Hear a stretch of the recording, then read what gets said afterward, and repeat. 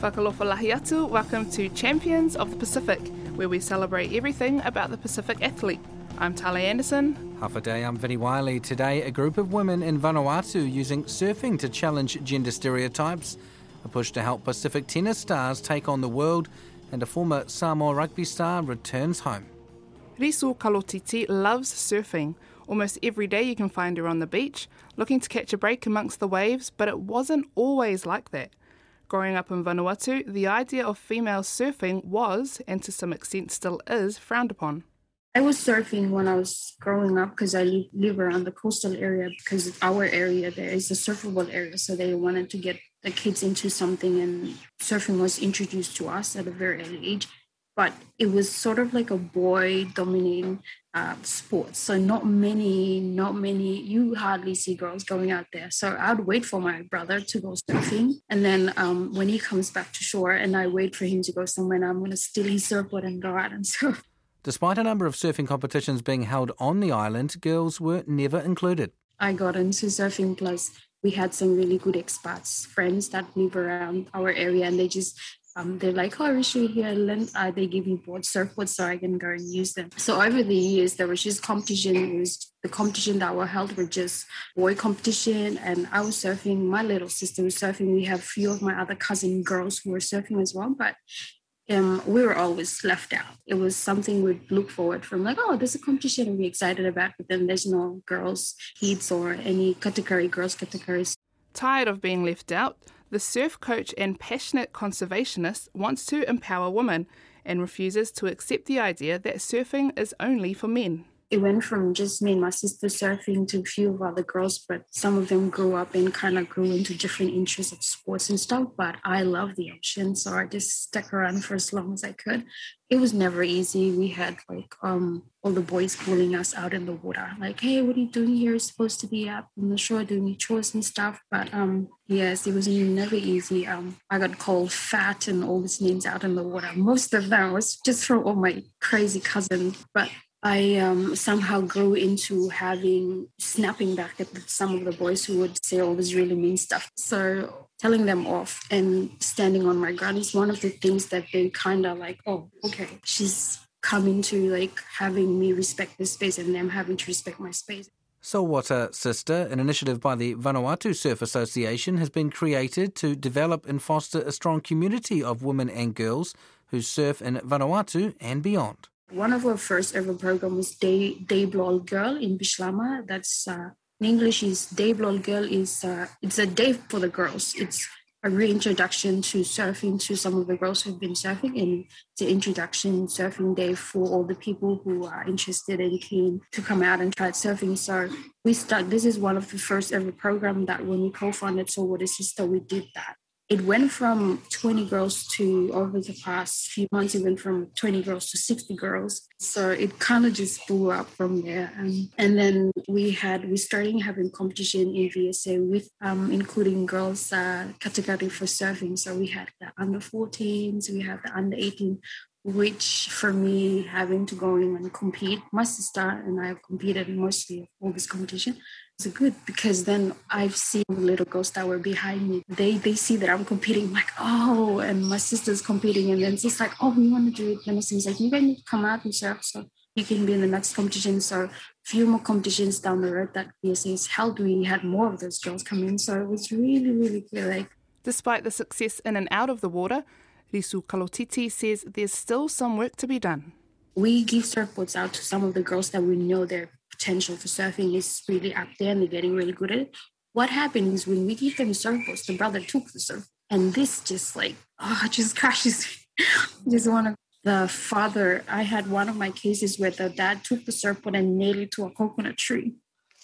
A brand new surfboard.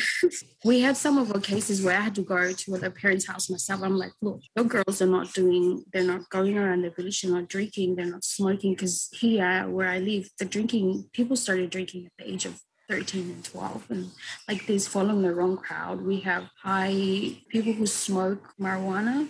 And so it was becoming a problem in my community. So I spoke with one of the fathers. I was like, your daughter is a teenage girl and she's not smoking or hanging out with all these crazy, I wouldn't say crazy kids, all these kids that are doing this of rebellion and stuff. She's not doing that. So that's one thing I think. One of the things is surfing kind of take the attention out of those things. So you should be happy that your daughter is not going out and smoking and stuff, and she's out in the water. If you want to find her, you'll find her out in the water. It's great to hear that they're doing what they can both in and out of the water there, eh, Vinny? Yeah, that's a lovely initiative. I'm generally best found out of the water myself. I leave the surfing to the experts, and it certainly sounds like Risu and the team are very much that. Cook Islands tennis player Brett Beaudenay has been swinging a racket since he was 5 years old, and at 39, his love for the sport hasn't wavered. The Pacific Oceania Davis Cup captain has been representing his country for over 20 years and says there is a huge amount of talent in the region, but money remains a major barrier. The University of Michigan alumni is using his networks around the world to help the next generation of Pacific Island players reach their potential, and maybe one day they'll be able to hit the big time like his dad. My father actually played in Junior Wimbledon against Bjorn Borg back in his day. So my whole family has played. My dad and his brothers have always hit the ball. So I've been around it since I was obviously born. And by the time I was 5 years old picking up balls for them, they gave me a racket. And I hit the very first ball right over the net and never stopped since. So, yeah, I love it. Now, I don't want to be presumptuous, but did your dad lose that game? Yeah, he got smashed. I bet you I think he lost 11-2 or something, yeah. And when did you realise you were not too bad? Oh, pretty early on, probably when I was 7 or 8 years old.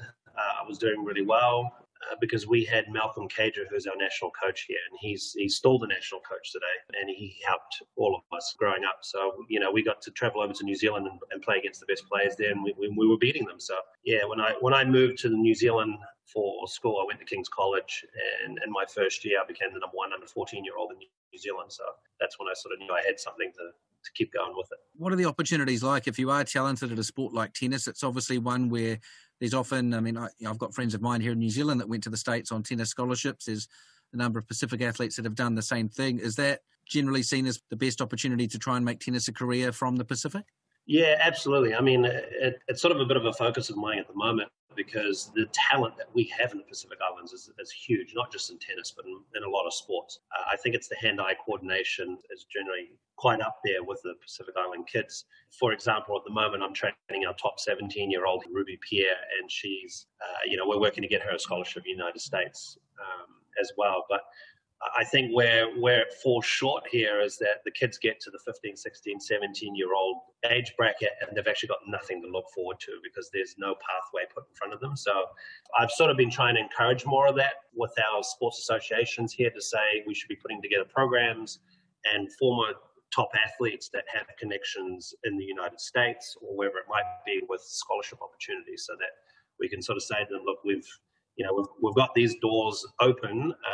If you train hard enough and go through the program, you can actually move on to get those scholarships. Is it easy for talented young players in the Pacific to qualify for a junior Grand Slam or those sorts of tournaments? Yeah, it's huge. I mean, I went on the tour myself, but I only lasted, was less than 6 months because the cost involved was massive. I mean, besides your flights, your accommodation, when we traveled around, there were 3 of us. I'm just under 6'5". There were 2 other guys. One was 6'5", one was 6'4". And for example, we're in Japan and we're all sharing a single room with one bed. So 2 of us are on the floor and we're rotating each night who gets the bed just to try and cut our costs down. So it's definitely a very expensive sport to try and have a go at it. And unless you have some serious backing, very difficult to go all the way. And as much as everybody seems to think that tennis is an individual sport, there is no I in this game. That definitely have to have a team behind you. So yeah, it's definitely not easy, but it does provide a great opportunity for the kids here growing up to look for scholarships that can take them on to other things.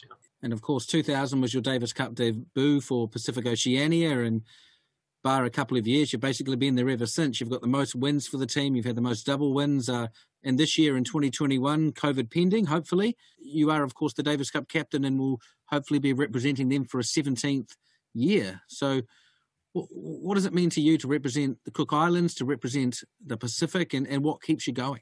I think any athlete would tell you is that, if they go to the Olympics and play on a world level event such as like this, it's very humbling, and you couldn't be more honoured to be out there knowing that you're not just doing it for yourself.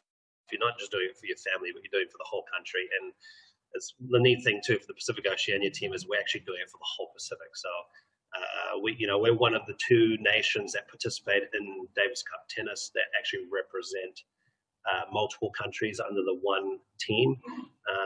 So it's a very unique position in itself, but couldn't be more honoured to get out there and do it every year. And as you said, I'm not getting any younger. I'm 39, but as long as I can keep running on the court, I'll be out there doing it. Brett Bodnay will be hoping to be out there doing it in the Davis Cup for Pacific Oceania later this year. The Asia-Oceania Group 3 tie is meant to be in Vietnam in June, but unfortunately it's been postponed. I guess COVID-19 all around the world, Tale, still so many sporting events that are just up in the air and uncertain. Manu Samoa rugby coach Seilala Mapusua is eagerly awaiting his first match in charge after an extended wait caused by COVID-19. The former Test midfielder was appointed in August of last year, but Samoa haven't taken the field since the 2019 Rugby World Cup. Mapusua says the lack of international rugby, though, has allowed him to dedicate more time to the grassroots. It's been a bit frustrating, but at the same time, you just got to roll with the punches and deal with what's in front of you. It's been good being able to get back and plan, whilst at the same time it's been very difficult to plan with everything being so fluid and COVID playing a major part in that. It's definitely, I've definitely learned a lot and still learning, but as you said, I'm very keen to get on the grass and get the team together and play some games. Of course, you have been able to get onto the grass locally with players in Samoa, and I guess if this was a normal year or normal world that we were living in at the moment, you probably wouldn't have had such extended time with the local players to look at those local structures and see what was happening on island. So you might not ever have that time or opportunity again in the same way. Yeah, no, 100%. I think that's the silver lining in all this, and you can get out to unions, I suppose, and see how the structures are and what rugby is like at grassroots level. And it has been eye-opening, and at the same time, it's been awesome to be able to see some of the local talent and also see the areas where we can really improve the local game to improve our local players. What have you learnt about the game in Samoa over the last few months? We have a lot of sub-unions all over the country who kind of take care of rugby in their own backyard, so to speak. So it's a collection of sub-unions and just trying to get all of them to align. It's a bit like the Wild West at the moment where everyone's kind of doing what's best for their own little area. So trying to get them to all align to a national calendar, I think is something that we definitely need to address. And a big part as well, I think, is upskilling of our coaches locally, especially in high school and club rugby. There hasn't been a lot of development opportunities for our coaches. So the players aren't getting the benefits. I could go in and get other coaches from overseas to come in and with the players, but then what's outside coaches league, it's the local coaches that will remain. So there's so many different moving parts in the local game here, and everyone kind of just marches to the beat of their own drum. So there are things that have been in place for a very, very long time now, and it is the normal for the local grassroots game. So I think being able to change the mindset a little bit in terms of how we look at our game and how we're operating at the grassroots level. Are people supportive of you and what you want to do with this Manu team? So far, yes. Saying that we haven't played a game yet, so I'm still on the good books, I think. Generally, the support has been amazing from our board, from our union, and then from the general public. It's been really good so far. So that's really helped me a lot settle in over here and get to work. And Manu Samoa will be hopefully getting to work with those 2 Rugby World Cup qualifying tests against Tonga in New Zealand in July. The winner of that series will qualify for the World Cup in 2023, so plenty to play for. And apparently, Tale, there's also a test against the All Blacks in the works as well, so hopefully there's plenty to look forward to for Manu Samoa. And if you want to hear more from Champions of the Pacific, you can find us online at rnz.co.nz and click on the Pacific tab, or we broadcast into the region on RNZ Pacific and RNZ National.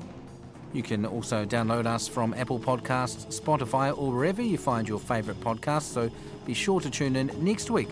Until then, look amu. Ka kite.